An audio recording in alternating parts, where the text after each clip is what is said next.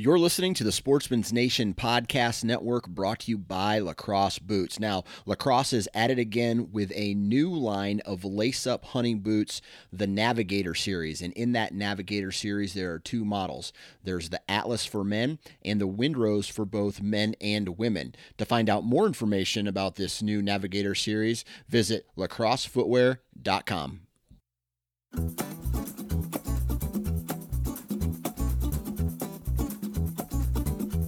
Ladies and gentlemen, welcome to the Iowa Sportsman Podcast, the number one source for hunting and fishing information, strategy and tactics, as well as conversations surrounding conservation efforts and other outdoor activities in the great state of Iowa. I'm your host, Dan Johnson, and this episode of the Iowa Sportsman Podcast starts right now. Before we start the podcast, we got to pay the bills, and that means we got to do a commercial. And today's commercial is once again by our partner at BondurantCustomFurniture.com. Be sure to go to BondurantCustomFurniture.com. Take a look at the gallery that they have on their website and flip through all the custom furniture ideas that these guys have. They do some really good work. One thing they do that's really specialized is they take old whiskey barrels, they refurbish them into furniture, tables, chairs, artwork, lighting fixtures, you name it, they can do it. Visit BondurantCustomFurniture.com, and if you have a question, give them a call. All right, once again, this is not his first rodeo. Mr. Tom Peplinski, what's up, man?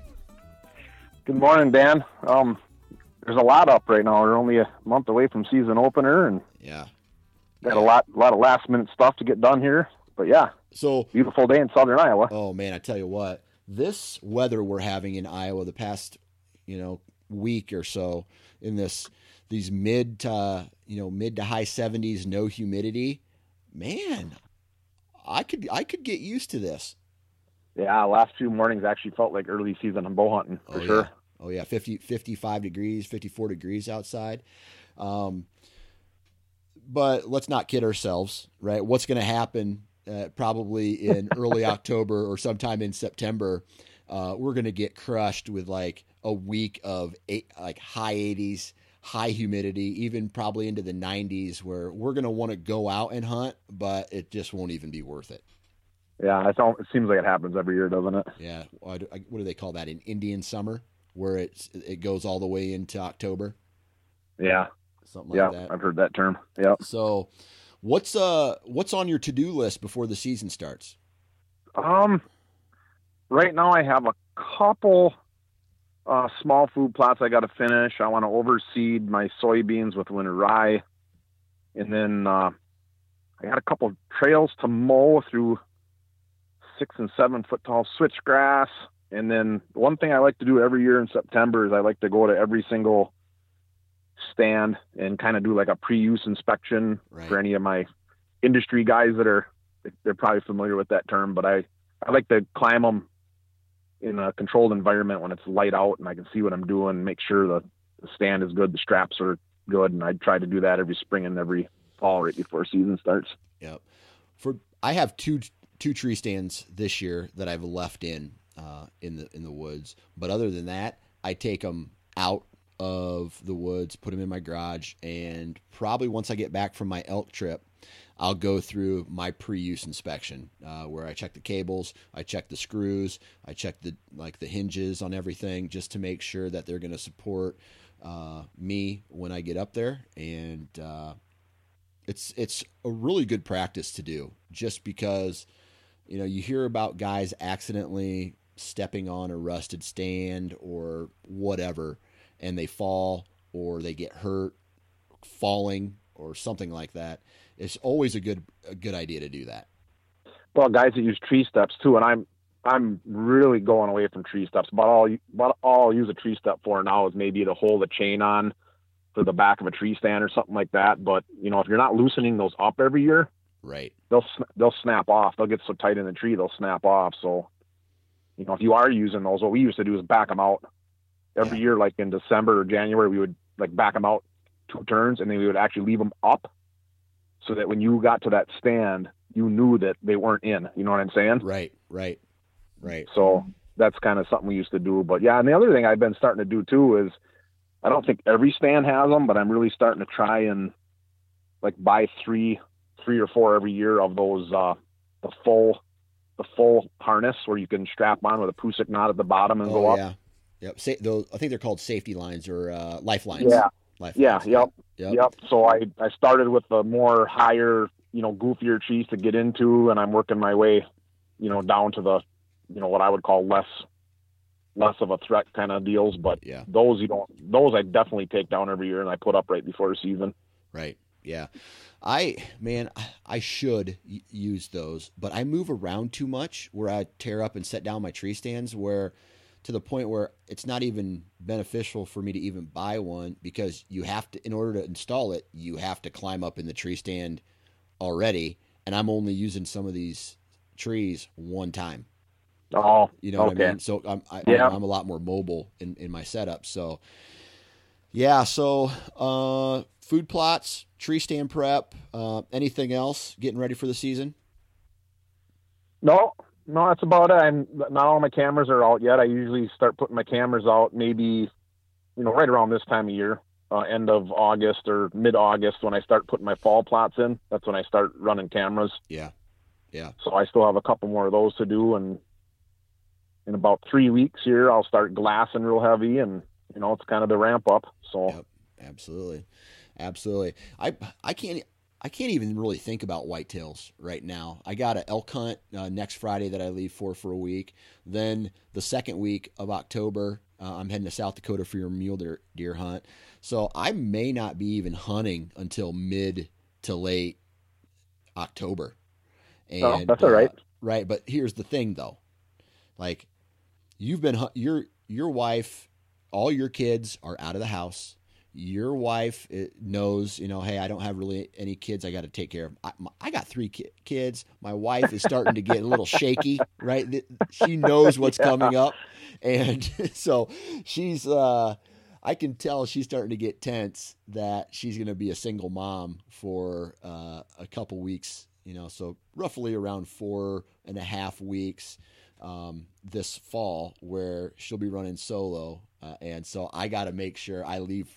I'm doing the brownie points thing. I'm making sure she's happy, making sure there's help if she needs it. So I'm not only prepping for the hunt, but I'm like prepping for me being gone as well. Yeah, I know through the years, it definitely was hard on my wife, but I'll tell you this, I think it's a vacation for her too. One less asshole in the house.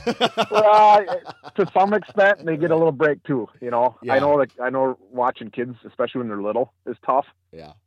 But to some extent, maybe it's not always a good thing you spend every waking minute too together. Right. So, and I'm not trying to say that as a negative. It just seems to work out pretty good. Right.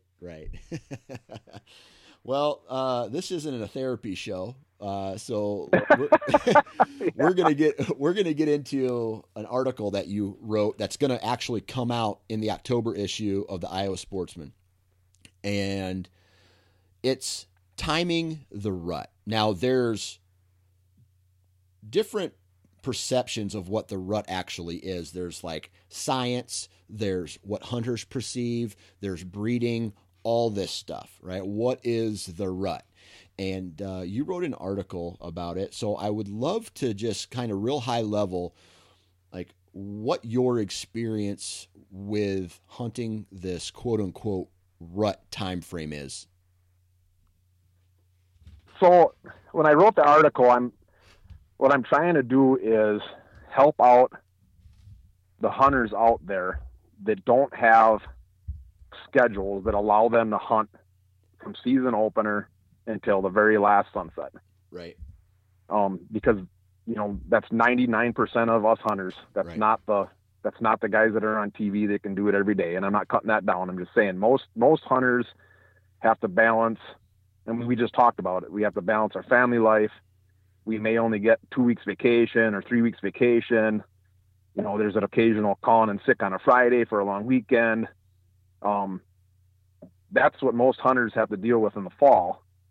And so the biggest conversation I always got in at work or with people on the phone is, what's the best 2 weeks to hunt? Or if I'm going to take a week of vacation, when should I take a week of vacation? Yeah.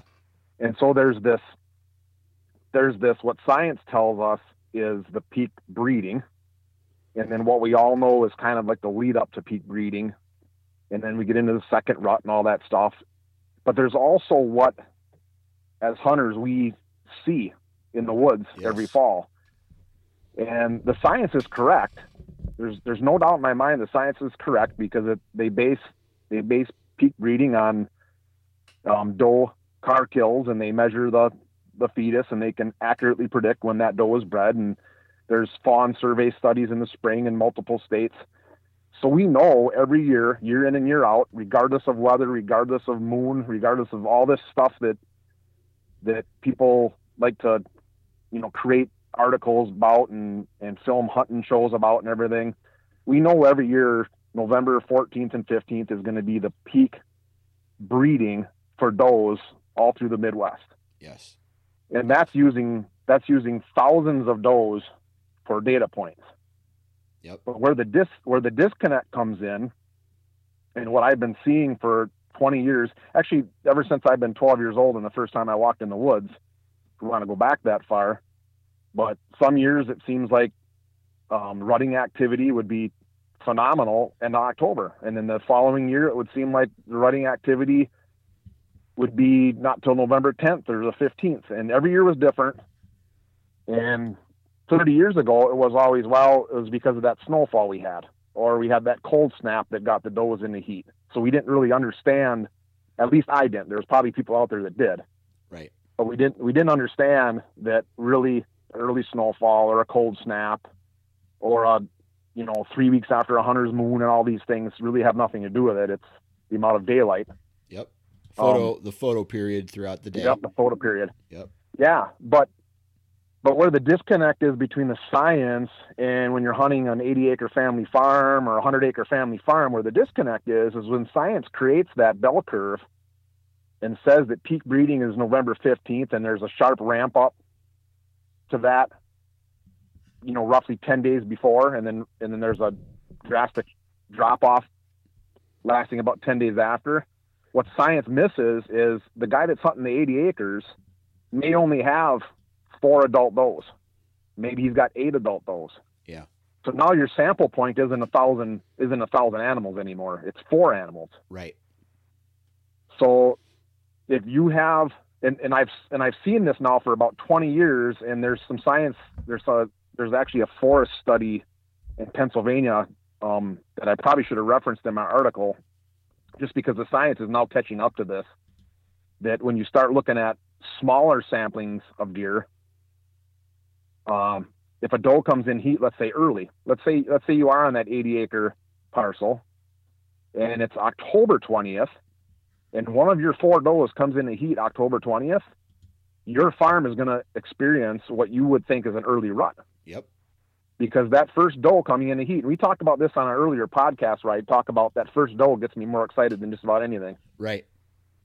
But that first doe that comes in the heat October 20th, that will actually trigger that farm into what you would think is an early rut. Because if the buck's on that farm, if there's a mature buck or 2 on that farm, that's when their rut is going to start. That's when they're cruising and chasing, and they might start spreading out from their core area a little bit more to look for the next available doe. Where a farm a mile down the road, the first doe might come in the heat November 4th or maybe November 10th. Yep. So same weather, same moon phase, same everything. And one farm might have an early rut, and farm might have a traditional rut, and the next farm might actually have like a late rut. And it all depends on when that first doe comes into heat and triggers that local buck population into the frenzy that we all like to hunt in the fall. And that's by and large what the article talks about. Yeah. Yeah. Which is crazy, because you're talking about the law of averages. Is I think what you're saying is the law of averages tells us that peak breeding is the 14th and 15th of November. However, just like you've said, the does don't come into heat just at that time. They come into a heat all the time throughout that time frame, right? And I think they've had studies done where it's like even early October, within the first 10 days, there's does potentially being bred in certain scenarios. That's all correct. The way into December, where let's say a doe didn't get bred, she'll cycle through again and maybe even cycle in an additional time. So she's bred maybe even towards the last part of December and even into the shotgun season here. So that's a huge distance between there, right? And obviously the bell curve that is the rut, right? It's real slow, peaks up all the way to the 14th and 15th of November, and then drops down significantly, and then teeters out, right? So there's a huge time frame there. Now, I'll tell you from my experience, there are mature bucks on my farm that I hunt late October. The first week of November is a bunch of 3-year-olds. Then when we get into the 7th, 8th, all the way into like the 18th, I would say, that's when additional big bucks come onto the farm. So it's like there's does being bred elsewhere, and then there two things are happening. They're done breeding those does and they're coming into the farm, or they're staying away from the farm until the does on that farm start to breed that second week in November. Okay. So that's how. So for me, everybody used to say, and I used to be the same way, dude. The first two weeks of November are when you need to be in the woods. Now, for me, I'm almost going to say, through the experience on my farm, it's the second and third week leading up until Thanksgiving that I need to be on my farm. That's when the mature 4-year-olds and older start making an appearance and start making moves in daylight. What's the rut timing like on your farm? Well, I guess that was the point of the whole article. Is it's different every year. Okay. So going back to when I had 1 week of vacation. Right. You know, when I first started out in the workforce, and I had 1 week of vacation, and I had a family with little kids and stuff like that, and then maybe even 2 weeks of vacation. I had to pick. I had to say, and by the way, my earliest job when I had that, you had to pick in January when you wanted your vacation for the year. Okay. So I had to decide and pick in January when do I want to go. So I always picked the end of October and the first part of November, depending on if I had 1 or 2 weeks, something like that. Yeah. And it was hit and miss. So one year I would go out and I'd be sitting in my stand starting, let's say, October 25th ish, somewhere around there. And I would have phenomenal hunting, just phenomenal hunting. And then the next year, nothing. Yeah. And then maybe the third year, nothing. So then I'd be, well, what do I want to switch? What do I want to do here? And then the fourth year, it would be phenomenal again. And I'm trying to figure out what is causing, why is it phenomenal one year? And then the following year, it's nothing. The deer aren't moving. Is it weather?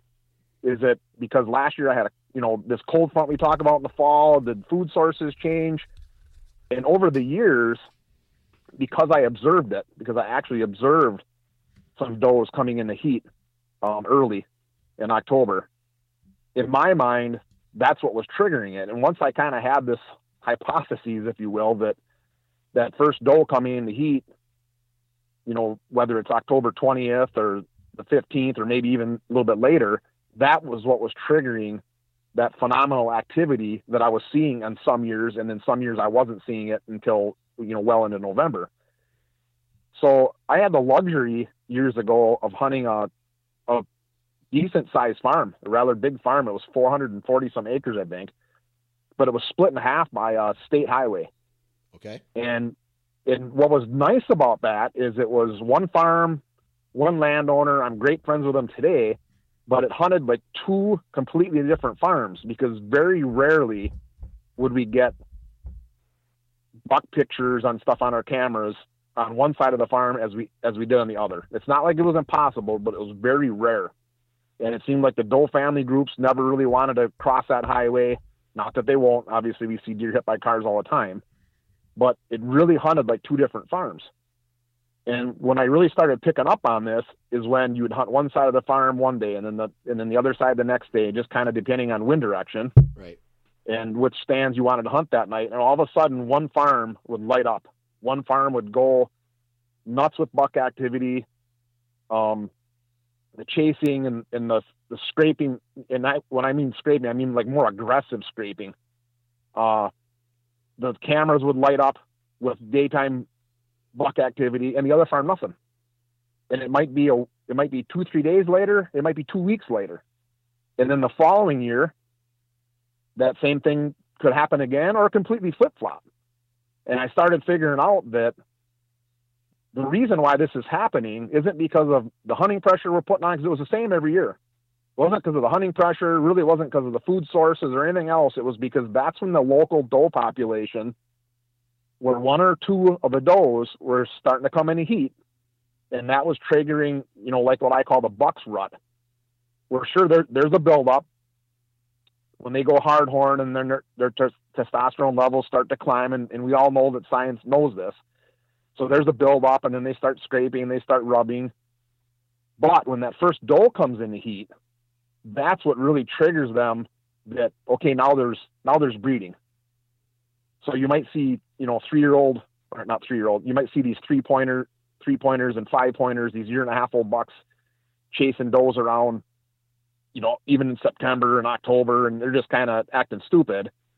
What really gets the more mature bucks, the 3, the 4s, and the 5s up on their feet in daylight is when they know they can actually breed, and that's that first doe that comes into heat. Right. And what I was trying to point out is that doesn't always follow the bell curve, because the bell curve is thousands of data points. Right. Right. Where your farm might be 3 data points or 5 data points or even a dozen, but even out of a dozen, you're going to have more of a sporadic in and out where these does are coming into heat. So I don't tell, when people ask me now, hey, what's your opinion on what's the best 2 weeks to hunt? Well, if you have to take vacation, if you have to, like I used to have to do that, then it's kind of a game of odds, like you said. So then I would say, what kind of conditions you like to hunt? The last week of October can be phenomenal hunting. Yep. But it can also be some really slow hunting too. It depends on the timing of the rut that particular year. So yep. To answer your question, every year is different. And that's what I'm trying to capitalize on this article is, if you go out in October and you're seeing absolutely no, rut type activity, and your hunting is kind of slow, and it almost seems like all the deer are on a bed to feed pattern, and it's still October, it's October 27th and 28th and 29th, and you're just really not seeing anything. That's likely because a doe hasn't come in heat anywhere near your farm or anywhere near where those bucks have their home range that are around you. Right. So then the counter is, you go to work and your buddies are saying, holy cow, they're lit up on my farm. This is what I'm seeing. I saw 3 bucks cruising this morning, and I saw 1 shooter, and this is going on, and you're not seeing it. And don't think it has anything to do with you doing anything wrong. Not that you're necessarily doing anything wrong, but there's other variables that you can't control. And the one that I seem to point my finger at a lot is this timing of this first hot doe that kind of triggers that local rut by you. Yeah. Yeah. That makes sense. So what I've heard before is does will come into, and I don't want to put a stamp on it and call it truth, because there might be some expectations, but I heard that depending on when a doe is born may have something to do with when she comes into heat as a mature doe and when she's ready for breeding. So she will potentially come into heat the same time every single year.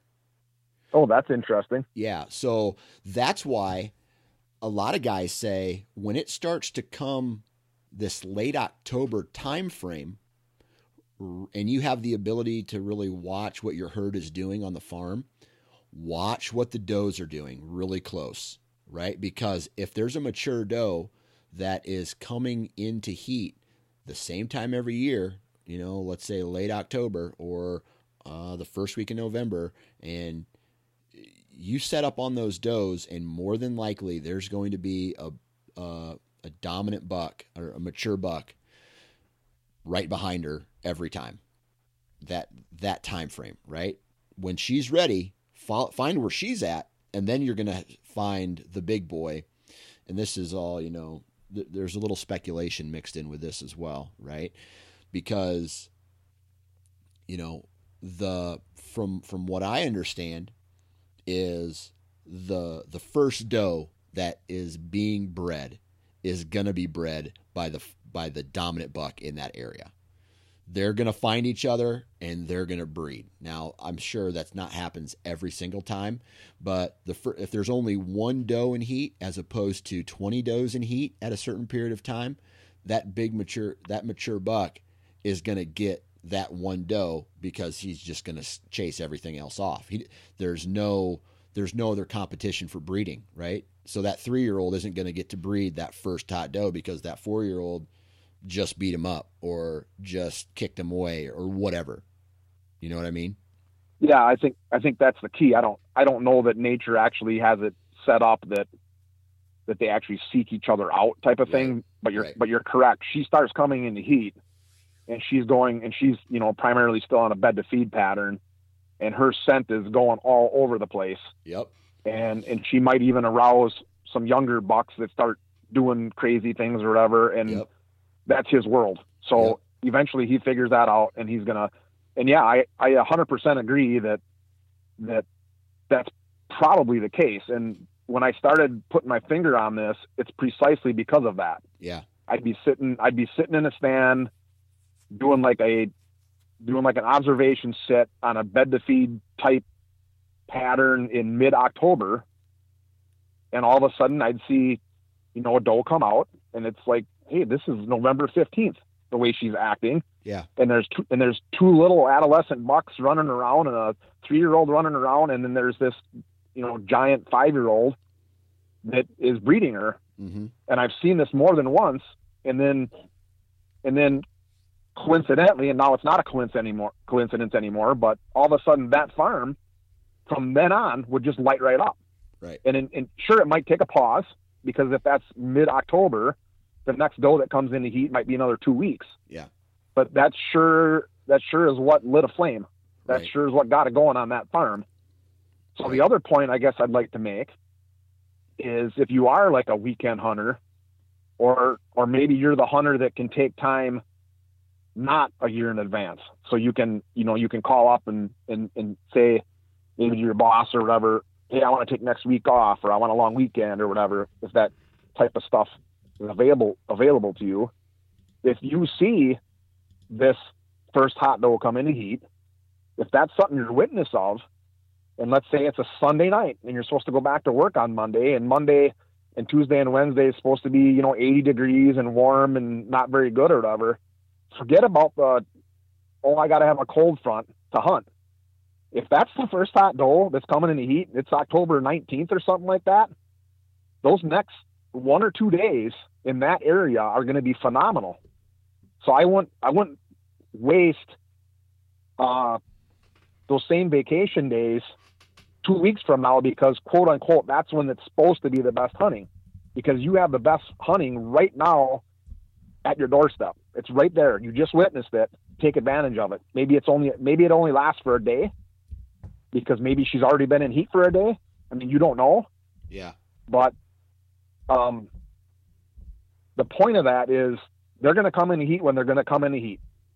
Whether it has something to do with, like you were saying, when they were born themselves, that it's kind of built into their genes that they're going to come into heat every year.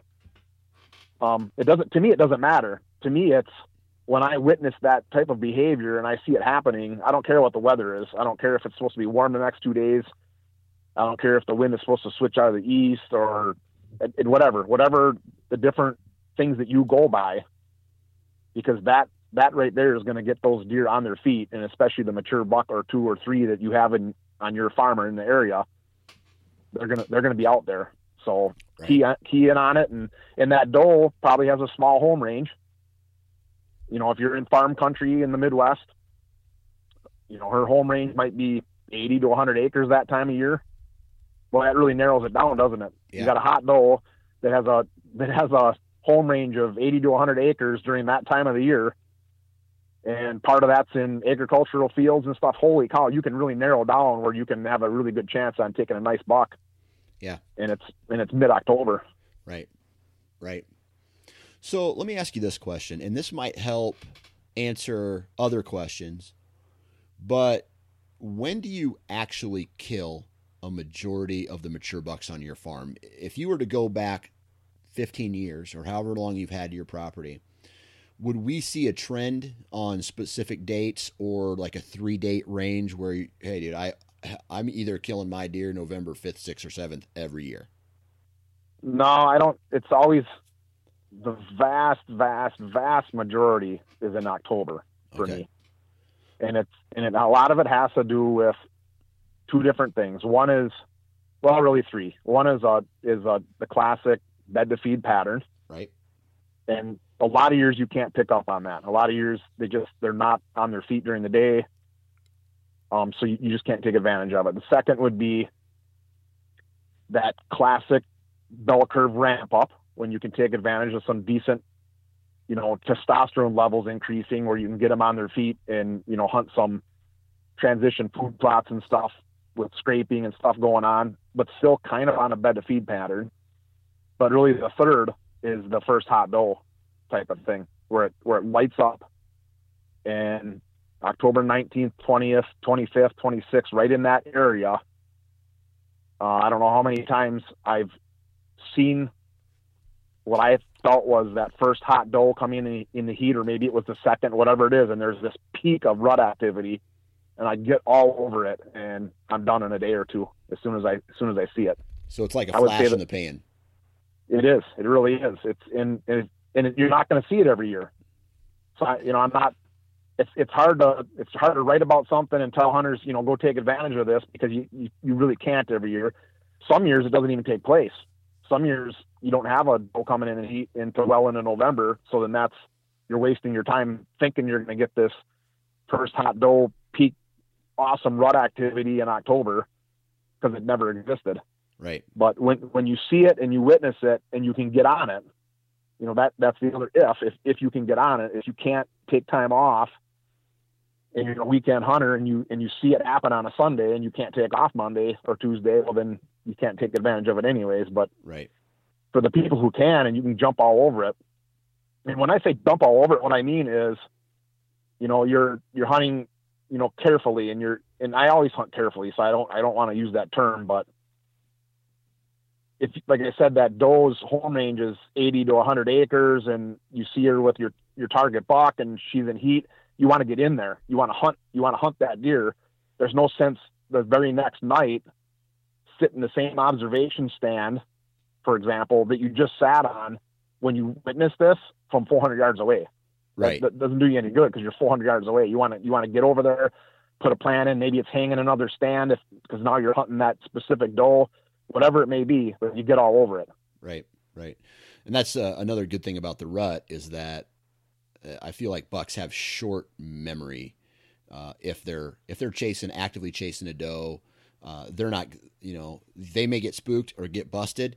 They're going to run away, and they're still going to be dogging that doe. And if that doe leads them back through 2 days later, it's not like early season where if a buck busts you and he's solo, he's going to be pretty wary coming through that again, but not when, you know, there's a hot doe in the mix. It's just, you know, their brains become soup.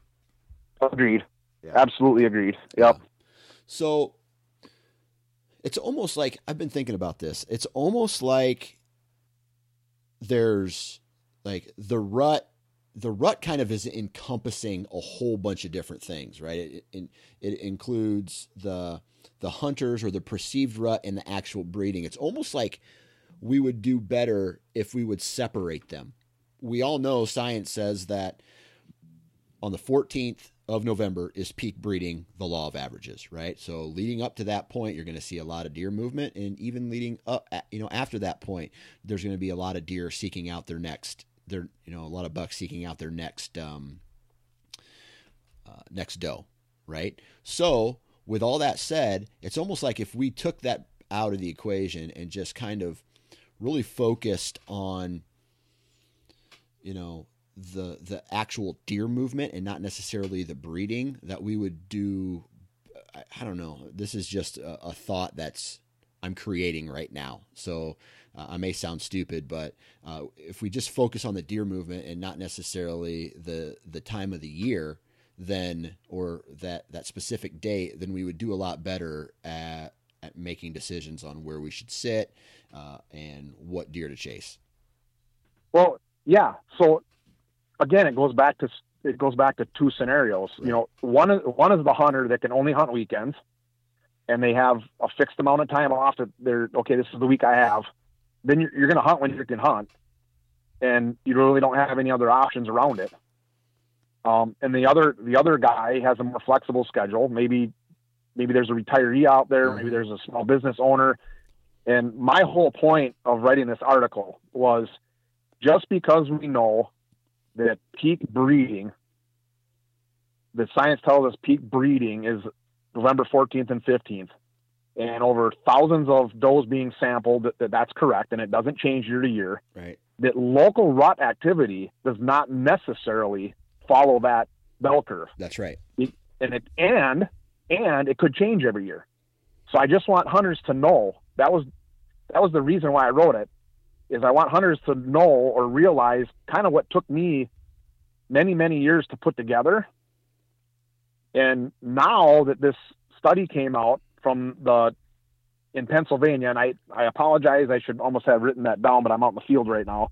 But I think it's the University of Pennsylvania has done a radio collared deal with bucks and does and stuff like that. And they're starting to point to the same thing that I have thought for a long time. And I have observed it, and I've taken advantage of it. But now they're finally putting science on it that says that, yeah, we have radio collared 3-year-old and 4-year-old bucks, that their rut, when their peak activity starts to skyrocket, directly correlates to when the first doe that they encounter comes into heat. Yeah. So I'm reading this, and I'm thinking this matches 100% with what I've observed and what I've been trying to take advantage of for a long time. And it explains why 35 years ago, when I was a 12-year-old kid, why I couldn't figure out one year the rut, what we perceived as the rut was October, and the next year it wasn't until Thanksgiving, and back then it was the uncles and grandpas, and it's because we had a snow. So we had an early snow, and we just didn't know. So we tried to rationalize what was going on. Well, fast forward 35 years, and now I know what's going on. It's because the local rut changes every year.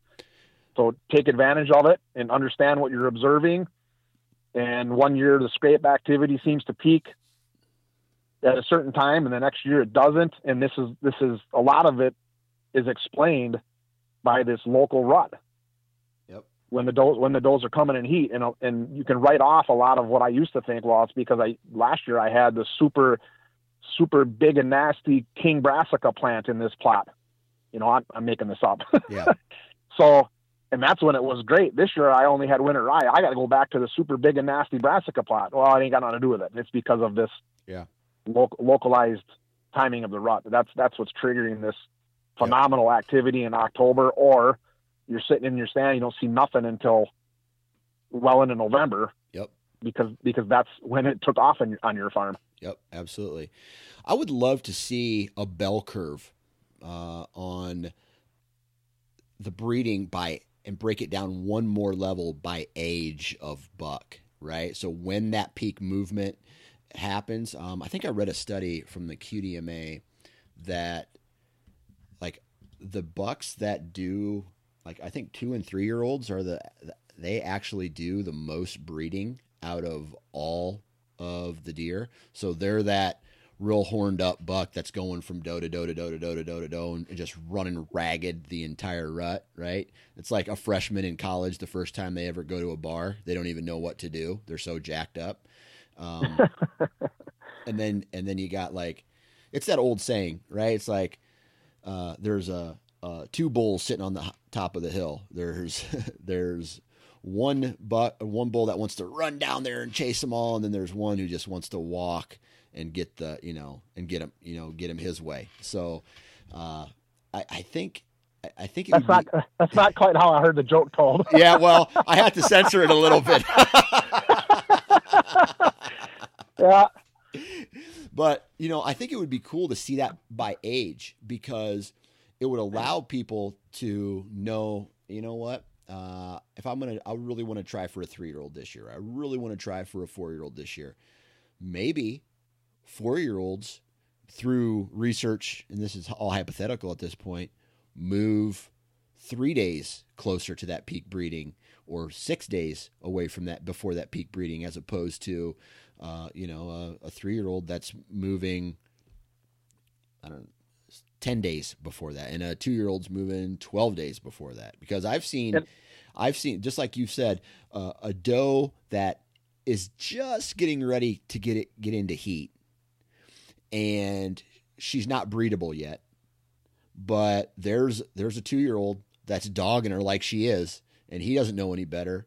And then in the same breath, I've seen a hot doe come up, this same buck.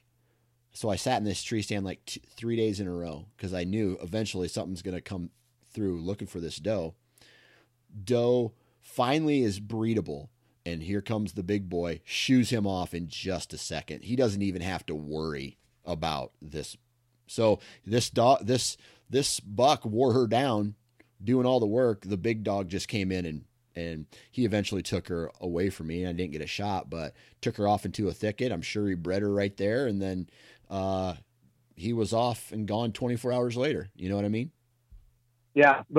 The way I view that is this: the 1.5-year-old bucks, and then the 2.5 and the 3.5 are moving less and less.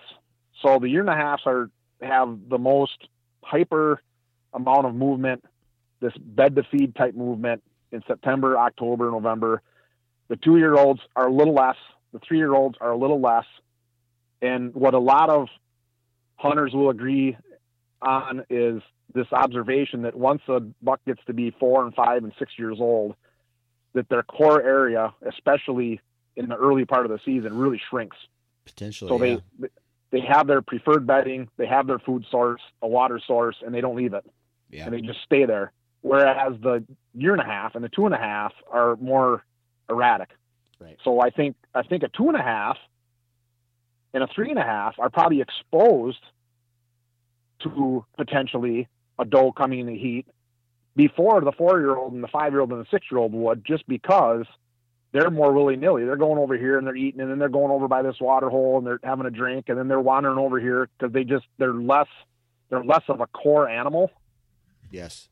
So the chances of them picking up the scent of a doe that's coming into heat and finding her are greater, just because they're putting on more yards. They're traveling more than that 4.5 and 5.5. Yeah. So potentially they'll find a hot doe, and the older buck won't find it, or won't find it as soon. But I think eventually they do, because that scent is blowing around, and animals can tell when there's stuff going on in the woods, and they hear this running and chasing, and so eventually they pick up on it. Right. But I think you're probably right. At least my logic would tell me that 2 and 3-year-olds probably do more breeding, because they're putting on more miles. Yeah. Than these bigger bucks are. These bigger bucks are happy. Just, okay, I found my doe. I'll stay with her for as long as I possibly can and breed her. Right. And then I'll move on to my next one. Where the 2s and the 3s, they're just going nuts. Right. Yeah. Yeah, that makes a lot of sense, man. So when are you really going to start? I mean, are you going to like watch your trail cameras and make the decision at that time to start hitting it hard, or do you hit it hard on a specific date on your farm? Well, what I do is I follow the classic bell curve, the scientific bell curve that says that peak breeding is the middle of November. So the early season, I hunt, like we kind of talked about a little bit. Opening day, I'm going to go out and I'm going to hunt October 1st at night, and I'm going to hunt strictly bedding to feeding patterns, probably for 2 or 3 weeks. That's the plan. And then I'll start ramping it up into that late October. But if I witness what I consider the first doe coming in heat, then that's when I go after it. Otherwise, I plan my hunt, from the rocking chair, with the classic bell curve. That's how I plan my hunt. Yeah. But more often than not, most seasons, that something happens where I'm going after it, October 25th or the 19th or something like that, because something has changed. Yeah. Whether there's an area just completely tore up with scrapes and all of a sudden my camera activity, went from $20 a week to $100 a week. I'm like, okay, something happened here. I need to target that area. And in my mind, it's because a doe came in the heat, and now this so-called buck rut, I guess I'm calling it that. I don't know what else to call it, but the buck rut is going to take off in this area. And it's generally like 90% or better. It's spot on. When you notice something like that, or you see it, that buck rut is just going to skyrocket. It doesn't matter if it's October 20th or if it's November 5th or whatever. It doesn't matter when that doe comes in the heat and you can recognize it and see it. Yeah. It's going to really light up. Right. It's also, if you have the opportunity to have more than one farm, I used to think to myself, boy, that'd be great just to own like 1,000 acres all in one piece. And don't get me wrong, I'd still like to own 1,000 acres all in one piece. But if you were the hunter that had to choose between an 80-acre piece or 2 40-acre pieces separated by a few miles or something like that, I think I'd take the 2 40-acre pieces, because I think that increases your odds of hitting different peak activities, and you're hunting 2 different deer herds as opposed to the 180. That's kind of my look at it. So yeah, that's, I guess, just another idea that if a hunter's out there and he's thinking that. The other thing is, if you have the opportunity to hunt 1 or 2 different farms or 3 farms, don't be afraid to jump around a little bit just so you can pick up on this. Yeah. That's kind of what I do. Now my main farm lays real different. I honestly feel there's 2 different deer herds on that farm just because it's such a drastic terrain difference.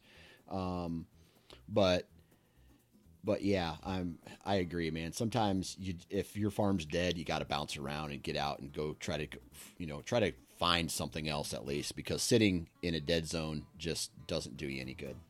Mm-hmm. So, well, Mr. Tom Peplinski, let me be one of the first guys to wish you good luck this upcoming season, man. Yeah, right back at you. I'm looking forward to it. Yep, it's going to be a good one. They're all good. Yeah. Every season's good. That's a fact, man. Any day in a tree stand's a good day. Yeah, as long as everyone's safe and don't get hurt. I learned a long time ago that comes first. Yeah, that's a fact. You've got to be safe, make sure everything's good to go, and have fun. And then all seasons are good. That's a fact. Well, thanks for your time, Tom. Oh, thank you. I like doing these. A lot of fun. And that brings us to the end of another Iowa Sportsman podcast. Be sure you guys are subscribing on iTunes or wherever you download this podcast. That means it comes directly to your phone or mobile device, and you don't have to go and download it every time. So be sure to subscribe. Also, be sure to follow along on the Sportsman's Nation website. Tons of great information there. And on their website, you can also subscribe to the magazine as well. So you got the podcast, you got the website, and you got the magazine. Different content on all of those platforms. So check it out. Other than that, huge shout out to our partners at Bondurant Custom Furniture. Go check out their website, bondurantcustomfurniture.com. Hopefully everybody is off to a great September. Have a good rest of your week, and we'll talk to you next time.